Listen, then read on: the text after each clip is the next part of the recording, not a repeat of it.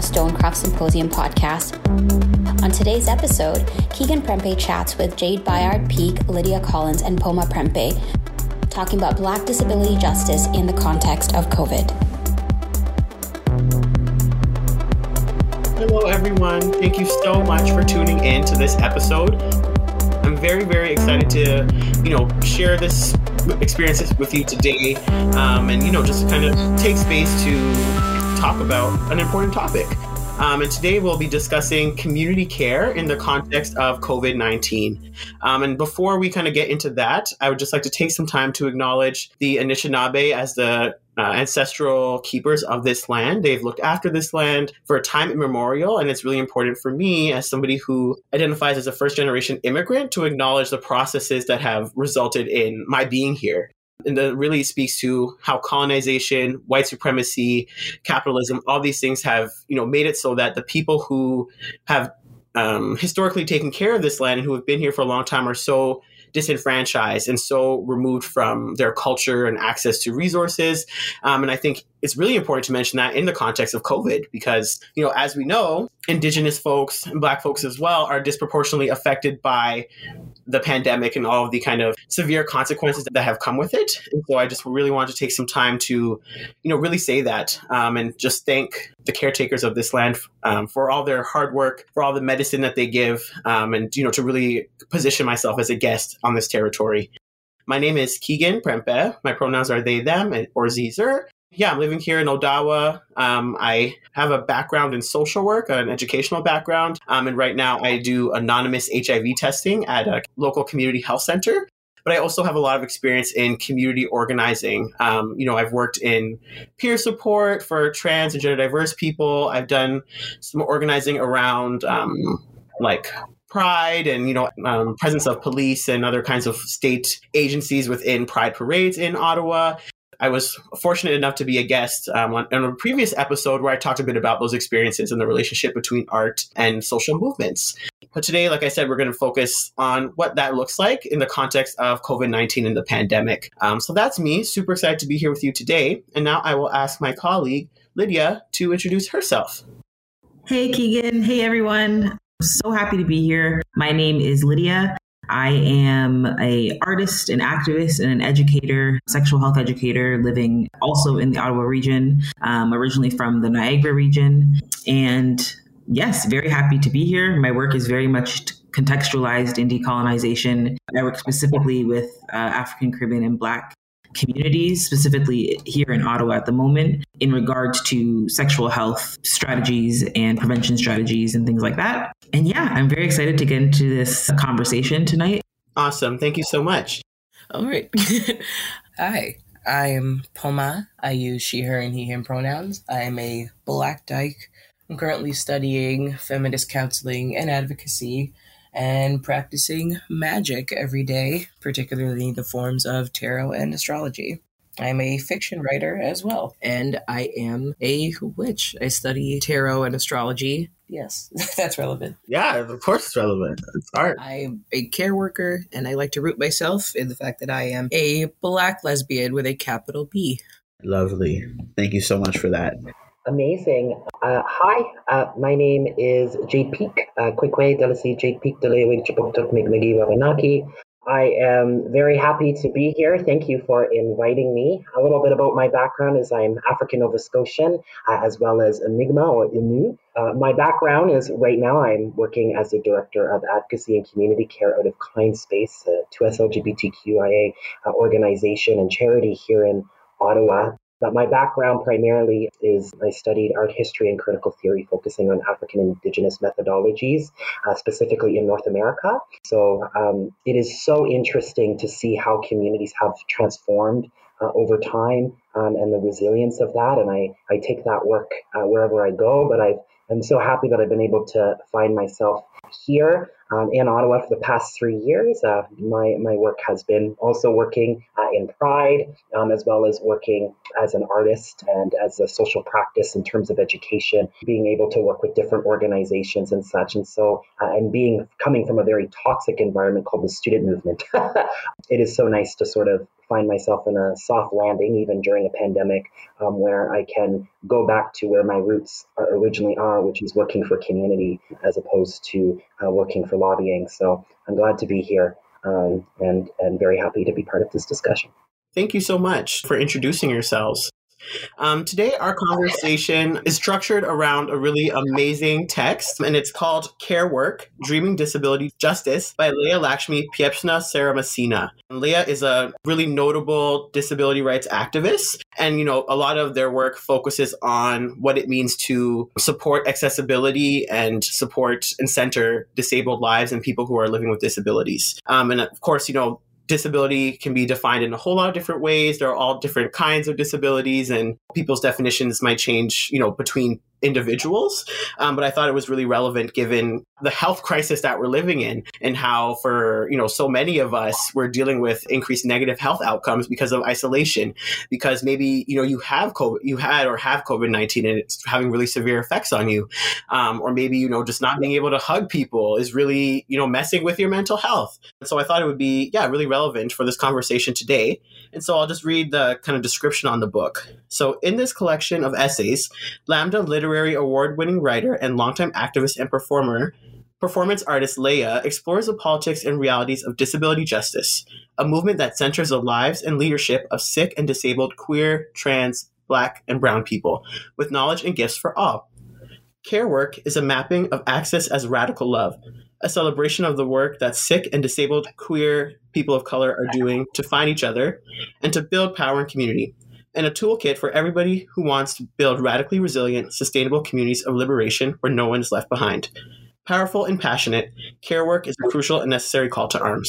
And so Lydia will be answering kind of the first question or responding, but every question is kind of preceded by a quote from the text. And so I'll begin with the quote by saying, "To exist is to resist."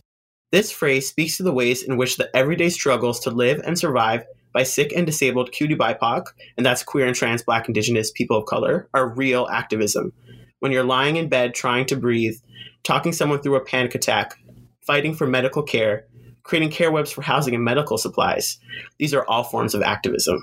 And so, Lydia, I'd like to ask you, what are the key things you've done to resist oppression or general unwellness during this past year of social distancing and quarantines? Thanks, Keegan. I love this quote. I think it's incredibly powerful. And especially as someone who works in the community health sector, and not only that, but as a Black queer woman who works with people, with Black communities particularly, one thing I've really focused on and noticed this past year, almost more than ever, is how heavy that is, right? I think people underestimate the heaviness of frontline workers who identify with the groups that they are serving. So as someone who works, again, with Black communities particularly, and being a Black woman myself, the kind of resources and supports that the folks I work with need are also supports that I need, right? So it's sometimes a bit complex and a bit heavy. And so some of the biggest ways that I've been resisting unwellness during this past year, with social distance, with quarantine, also with even the heightened attention to anti-Black racism, and all the many things going on, has been really to constantly choose radical self-care. And I do some workshops on community care and on radical self-care and kind of what that means. And essentially, for folks who might have not heard that term radical self-care before, it's really this idea that goes a step further than this kind of mainstream idea of self-care that we have that's very much rooted in consumerism and is kind of just like, okay, you're having a bad day, have a bath, drink some wine. And of course, we all love baths and wine, like that's dope. But when it comes to things that people are dealing with, like racial trauma, sometimes wellness and self-care looks a lot different, and caring for ourselves looks a lot different. It can be things that are seemingly mundane to a lot of people. Things like asking for help, things like asking somebody to drive us to go get groceries, asking someone to watch our kids. These are things that are part of community care, are part of supporting people within the community and ensuring that we have what we need in order to just not only survive, but to be well. And one thing that I often try to remind folks is that the thing with radical self-care is that it really does rely on community care, right? There's this often individualistic capitalist idea of what self-care looks like, and it's always very self-isolating, away from everybody else. Whereas when we look at radical self-care, it really is this idea of relying on community in order to be able to take care of yourself, right? Like we can tell people you want to have some time to, I don't know, go grocery shopping, for example, or time to do yoga, or time to masturbate, right? Like all these different kinds of things. Well, maybe you need somebody to watch your kids, or maybe you need somebody to lend you the money, right, to get groceries, or maybe you need somebody who can just sit and be with you for a little bit. So really, I've been trying to hone in on those things of, looking around at my circle of support and, being very transparent with the people in my life about what I need and how I rely on community in order to take care of myself, especially through a time like this that is so long. First of all, it feels like it's never ending, and tiring and heavy and scary and frustrating. And so community care and really relying on community, especially as a community worker, is something I find so necessary. That makes so much sense. Thank you so much for saying that. And as you're talking, it really reminds me of the quote by Audre Lorde that says, "I have come to believe that caring for myself is not self-indulgent. Caring for myself is an act of survival." And, lots of people, quote this or quote Audre Lorde and talk about, kind of the capitalist perspective that you mentioned of self-care. Which, can be nice, going to the spa, going to Nordique, buying Uber Eats, whatever it is. Those are all like things that can be really helpful. But, she was really talking about it in the context of resistance, of organizing, that choosing to care for herself as a Black queer woman is so radical, and caring for herself might mean, joining the Black Panthers, or it might mean, helping a breakfast program happen, or, publishing works on Black queer love. And so I think it's really important to, kind of recognize that self-care is necessary, but the ways that we frame self-care, I think we need to be really intentional about it, because I think it can kind of lend itself to complacency, where, there's all this horrific stuff going on around us, all these uprisings and instances of anti-Blackness, transphobia, all these things. And definitely we should, take bubble baths and, get some wine or whatever it is that you need to do. But in terms of making systemic change that makes our, kind of situations less horrific, that's not going to cut it. You know what I mean? That's part of it for sure, but there's other parts of it too. So thank you so much for that, Lydia. And so now I will move on to the section where Jade will be sharing her perspectives. Yeah. And so the quote reads, "I argue for the radical notion that we deserve to be loved. Love in action is when we strategize to create cross-disability access spaces, when we refuse to abandon each other, when we, as disabled people, fight for the needs of our disabled siblings. When disabled people get free, everyone gets free." And so, Jade, what are some strategies you've employed in your communities to meet a variety of access needs, especially in the context of online events and outreach? Thank you. Thank you, Keegan. And also thank you, Lydia, for your words. It definitely has sort of, again, invigorated me and sort of specifically looking at sort of where have we come from. And I think specifically looking at sort of like the context of being plugged in all the time and being online and sort of like what do those needs look like. It has been a whirlwind. And I think oftentimes we forget that those of us who are, participating in collective and community care, often many of us are already sick as it is. And I think that's the one thing that seems to, often get overlooked. And I think to highlight is that you're often having people who are dealing with their own chaos and health while also trying to support health. And so you've seen sort of people trying to navigate sort of that burnout. And, oftentimes prior to the pandemic, you could go home, you could go hang out with your friends in the park. You could, be able to sort of receive that care and that love and those relationships that you have built. And so for many of us, our relationships are support structures, especially someone like me, I have a distant relationship with my family. It's very specific because there's a lot of harm and struggle there. And, and I am in a privileged situation where I can, I'm away from my home and but there's many folks who are now trapped in their homes, trapped in environments where they cannot escape. And so when looking at how you address these needs, is that there are so many needs that then also become conflicting, and then requirements that are also, a type of care and massage that requires more than just one person, but a team. And so part of the strategies is really thinking about what are ways to engage folks online that is not always surrounded with pain and suffering. Specifically, since we've had an entire year, especially for Black femmes and Black folks and queer Black folks, of just seeing Black death everywhere you scroll. Black death, everywhere you go, Black death, Black squares. There was a lot of tokenization. But when we talk about radical love and also talk about radical self-care, it is really hard to sort of be able to see all of those impacts of seeing sort of like being on an online forum where you're seeing violence against your own community being shared all the time, and then being unable to sort of escape that. Because if you're going online and maybe you're just going on Messenger or Instagram to check with a friend and message them or something of that sort, and then you're consistently being able to see all these things. So it's been really hard. I think for one of the things that I was privileged to be able to employ this year with a community colleague of mine, Faye Johnstone, is that we ran TransFest this year. And oftentimes we would be able to, run a march, and it was more advocacy based. And there was a lot of time for us to sort of have a conversation about what are people in our community actually looking for? And what are ways that we can come together to sort of have those conversations that normally people aren't able to have?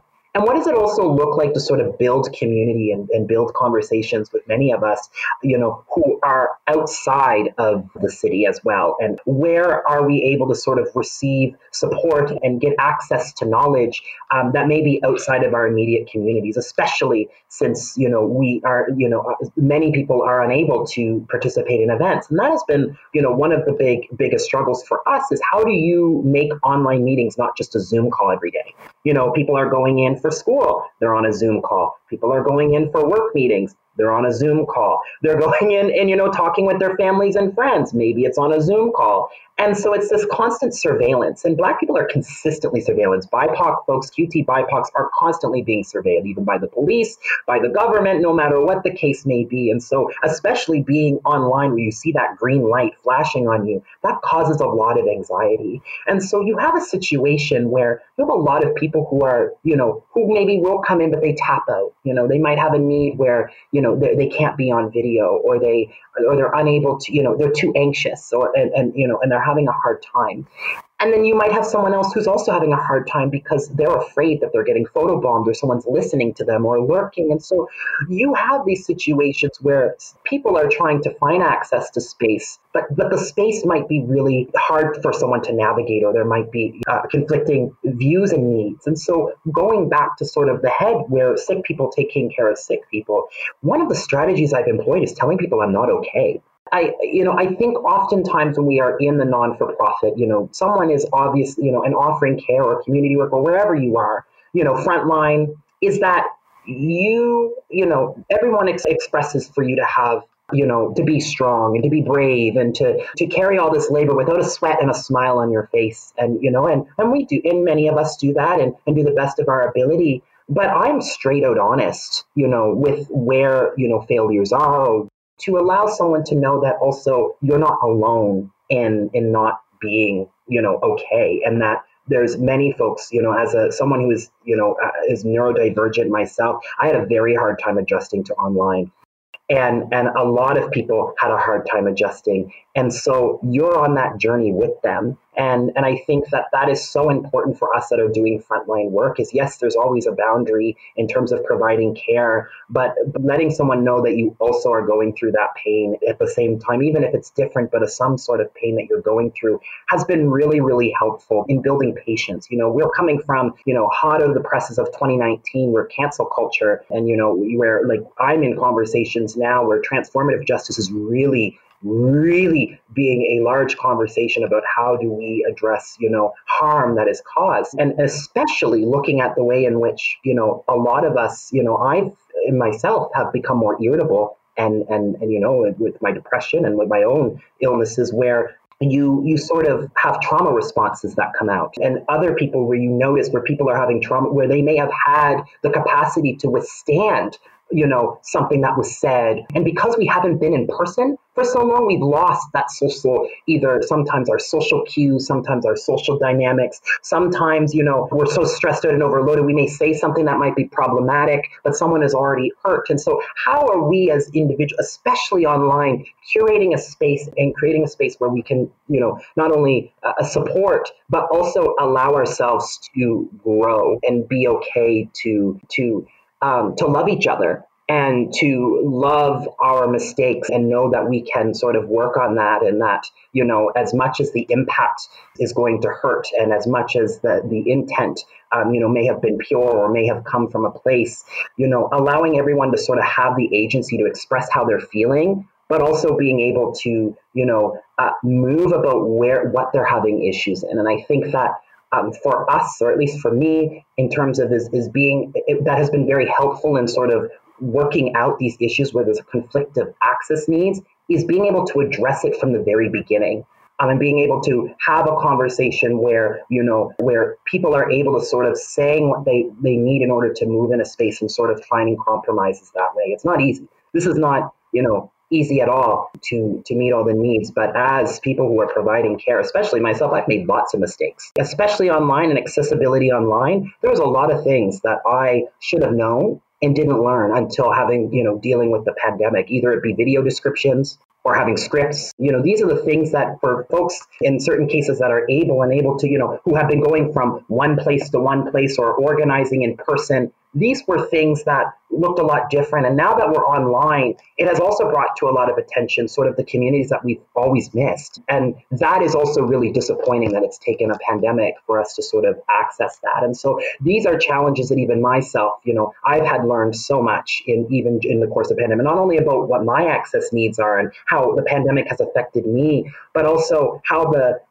until the pandemic happened, where a lot of the ways in which we were providing, collective care or providing accessibility so that care can even be able to take place at the very beginning was already stalled due to the fact that, many of us who are providing care did not have the infrastructure or the things to provide the amount of accessibility that was sort of needed. And so that's why I say that failing and being able to sort of work with people and sort of being able to sort of like build in and and sort of grow, as opposed to, really coming from that, capitalist environment where we need to cancel because a mistake has happened. And so there has been so much patience since this pandemic of love, because we are all hurt and really tender right now. And I've noticed that with the BIPOC community as well. And so those are sort of the strategy really has been just a down to earth approach of being like, what are you needing? What is happening right now through Kind? Just one last thing where I work is that we, creating spaces has been such a top down approach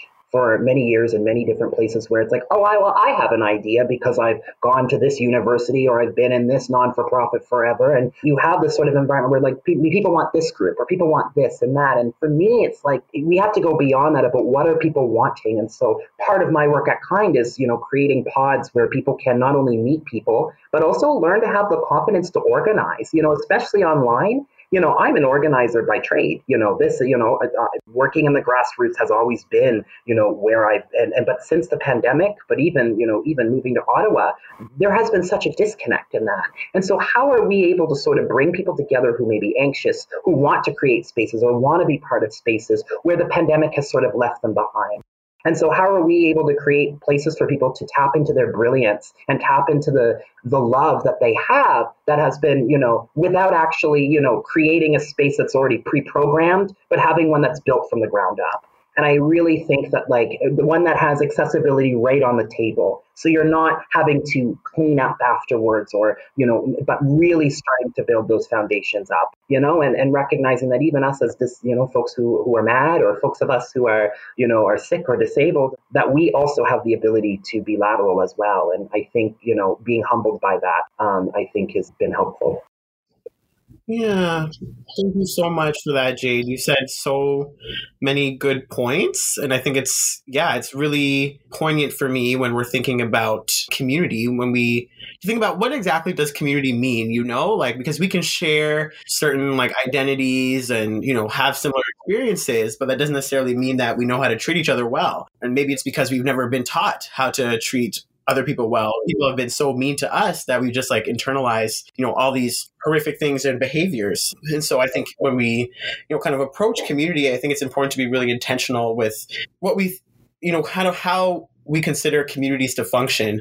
And to me, in an ideal world, community would mean, that we feel safe with each other, that we feel connected to each other, that we're accountable to each other. But that's not necessarily, easy to do, as you mentioned, for sure. So I appreciate your commentary. Just to wrap up this really awesome and important conversation, I'm going to read a definition of what's known as access intimacy. So that's created by another disability justice activist, Mia Mingus. And basically, access intimacy is that elusive, hard to describe feeling when someone gets your access needs. The kind of eerie comfort that your disabled self feels with someone on a purely access level. It can happen with strangers, disabled or not, and sometimes it can be built over years. It could also be the way your body relaxes and open up with someone when all your access needs are being met.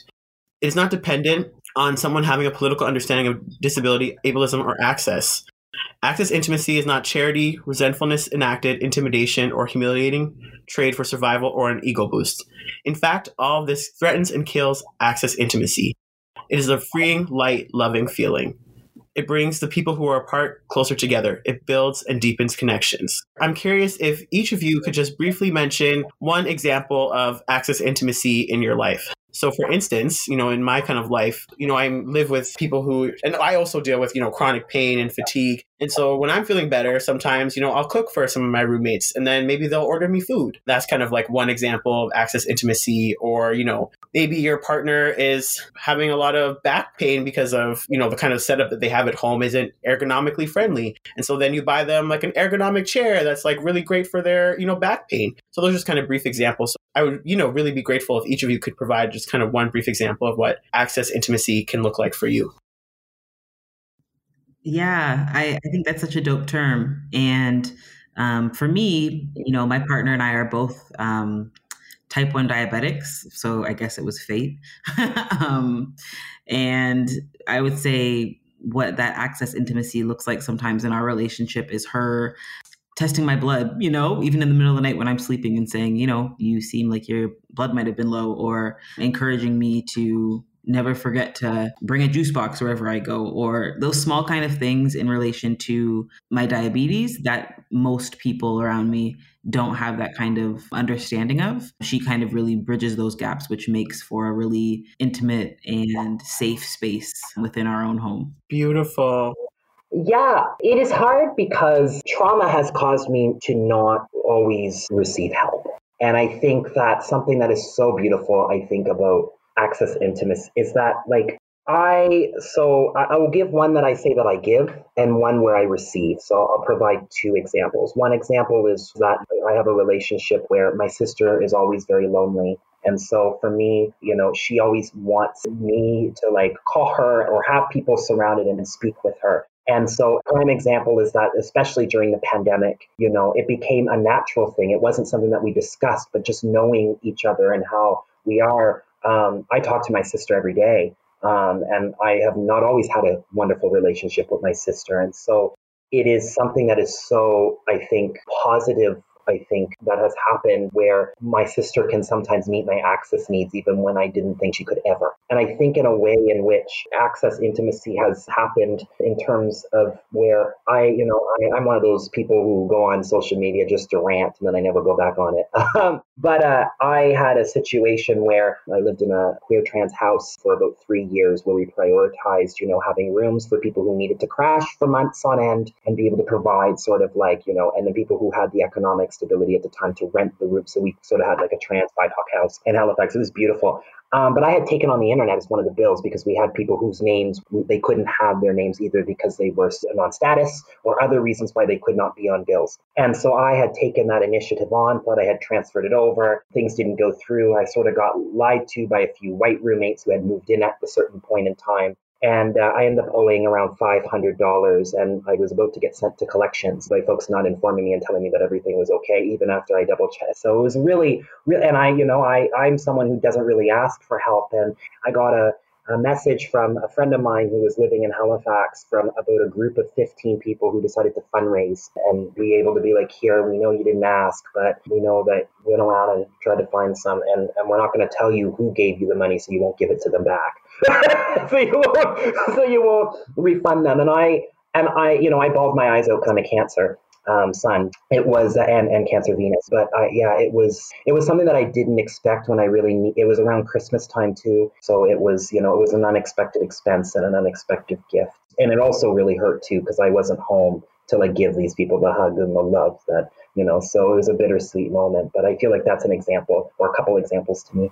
Absolutely, it is. And that's so sweet. I definitely relate in terms of, it being really difficult for me to ask for help. And yeah, I think definitely that speaks to like anti-Blackness, like, misogyny and like all these things where, people put all these expectations on you. And if you don't meet them, then you're fucked type thing. So I definitely really relate to that. And also like, the myth of like Black women in particular being like superhuman or, so strong, et cetera, et cetera.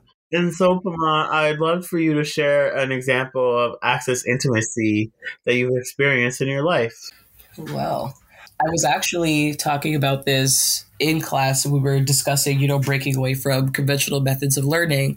And as you do when you're with a bunch of queer people, you get to talking about gym class in elementary school and how traumatic that was. And we got around to talking about the BEEP test, or the Fitness Gram Pacer test, as they call it. For folks who aren't necessarily familiar with it, it's an exercise where you have to run between 2 points in between hearing 2 beeps. So it's like more or less you run back and forth in a timed setting, and you're graded based on it. You're judged based on it. And so I think this was in the 10th grade. One of my friends, who's also a fat person like myself, we were both extremely anxious about the BEEP test, and what we worked out was a system where we would tap out at the same time, essentially. So we came up with a code word. It was bottle cap, and we ran right beside each other, and we made it to our little level 2.3, said bottle cap, and sat our fat asses down. Lovely. That was an example that I forgot about and thought of recently that honestly I think really gave me the confidence in not only my abilities and understanding where I'm coming from, but also the fact that, I'm not the only one. Just in general, I am not alone in things, and that includes gym class. Oh my gosh, that's a beautiful example. Yeah, just like that solidarity and understanding that like we're both gonna experience this stressful experience, and so we can make it less stressful if we work together, which I really do think that's like such a core tenet of disability justice, is that like you see your homie struggling and you're like, yo, bum that, like let's like why suffer?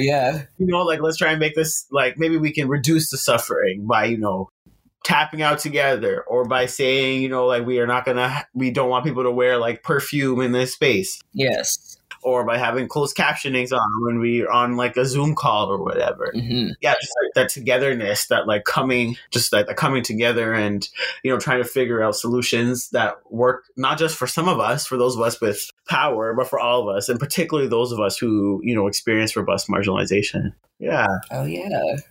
Stunning. Facts. So the question I have for you, Poma, is this. When Sins Invalid bumped our October 2010 show to April 2011 due to 3 big health issues that came up for an organizer, it was unprecedented. No one in performance worlds I know had seen done, and something we did deliberately as a disability justice collective, committed to leaving no one behind and centering our bodies as they are. Beloved artists like Prince and Ayana Maracle, Mohawk trans elder, writer, and performance artist, passed away from liver cancer and became ancestors in their 40s, 50s, 60s. As such, I'm committed to figuring out how together we can remake performance culture's expectations and figure out our own disabled and chronically ill performance ideas that allow our body minds to thrive. So how do you think COVID has impacted access to creative spaces that are so often healing for Black, queer, and trans people? And what changes must be made in the art industry to better center and highlight a variety of disabled artist communities? Well, to answer your first question, immediately when I read it, what I picked out was access. We're interrogating a lot of our ideas, I guess, on a large societal scale of access and what that means, what that looks like.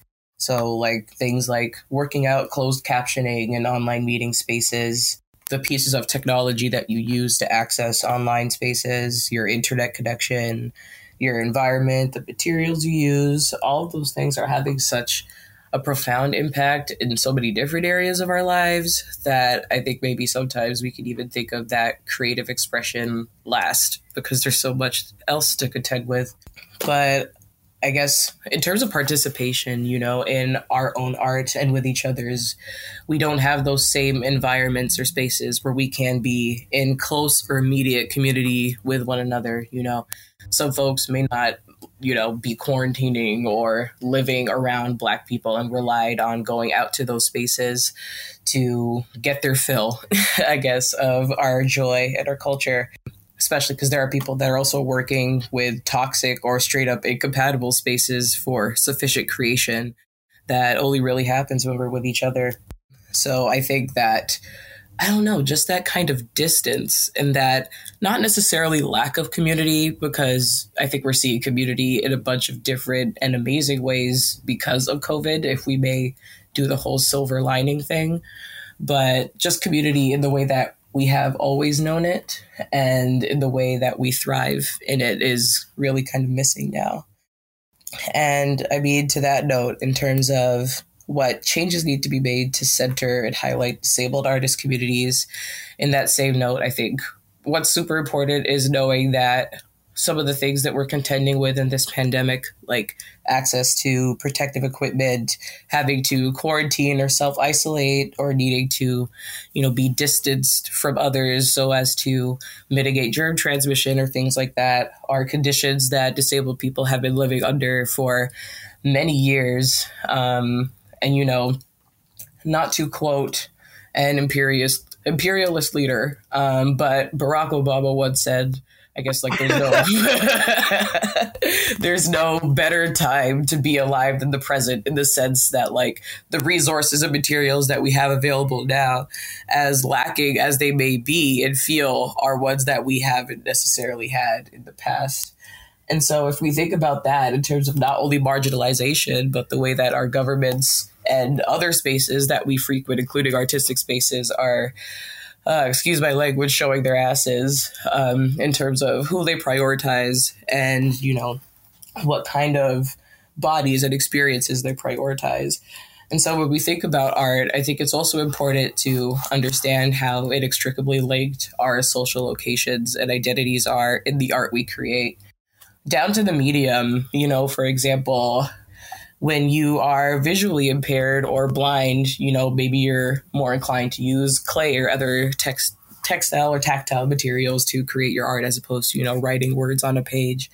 And so really appreciating the unique conditions that create or contribute to the way that we create art is something that I think once we get a really good grip and appreciation of, we can then open up the way that we understand creative spaces and how they should or shouldn't be.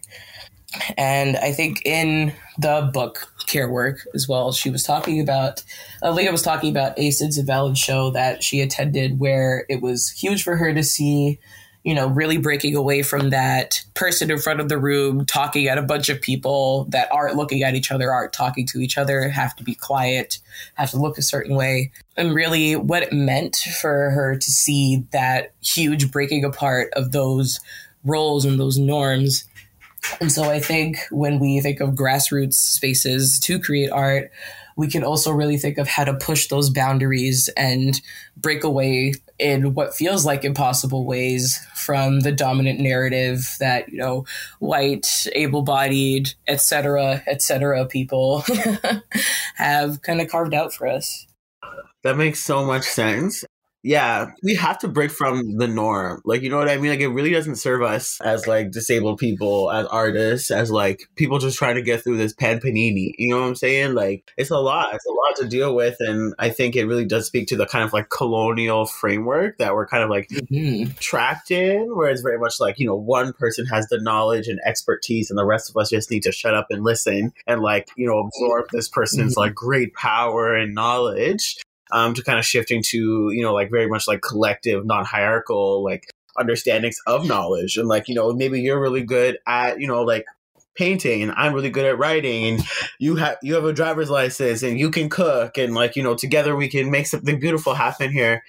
But I think it definitely requires like, you know, that kind of creative, kind of non-traditional kind of formats that maybe we're not used to experiencing, but that I think are so necessary for our like longevity and wellness.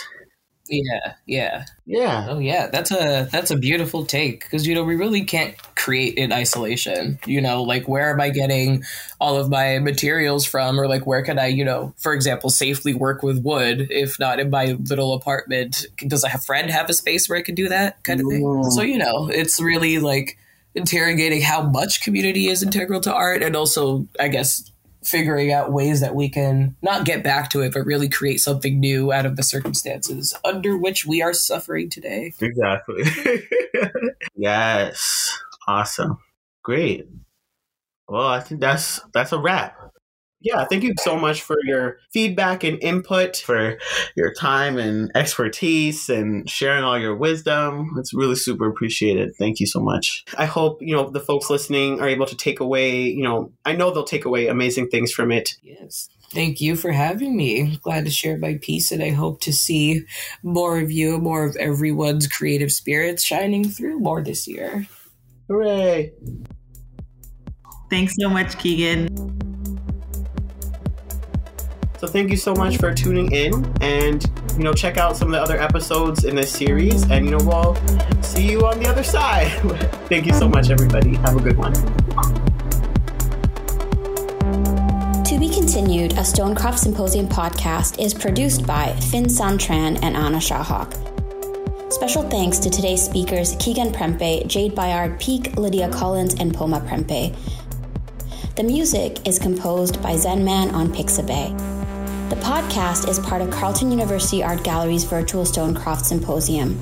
The symposium is organized in conjunction with the exhibition To Be Continued, Troubling the Queer Archive, curated by Anna Shahak and Cara Tierney, and presented at the gallery September 2020 to May 2021.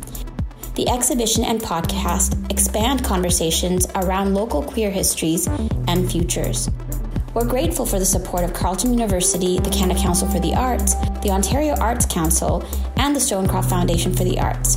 The Stonecroft Foundation promotes education in the visual arts and fosters the public's appreciation of the visual arts.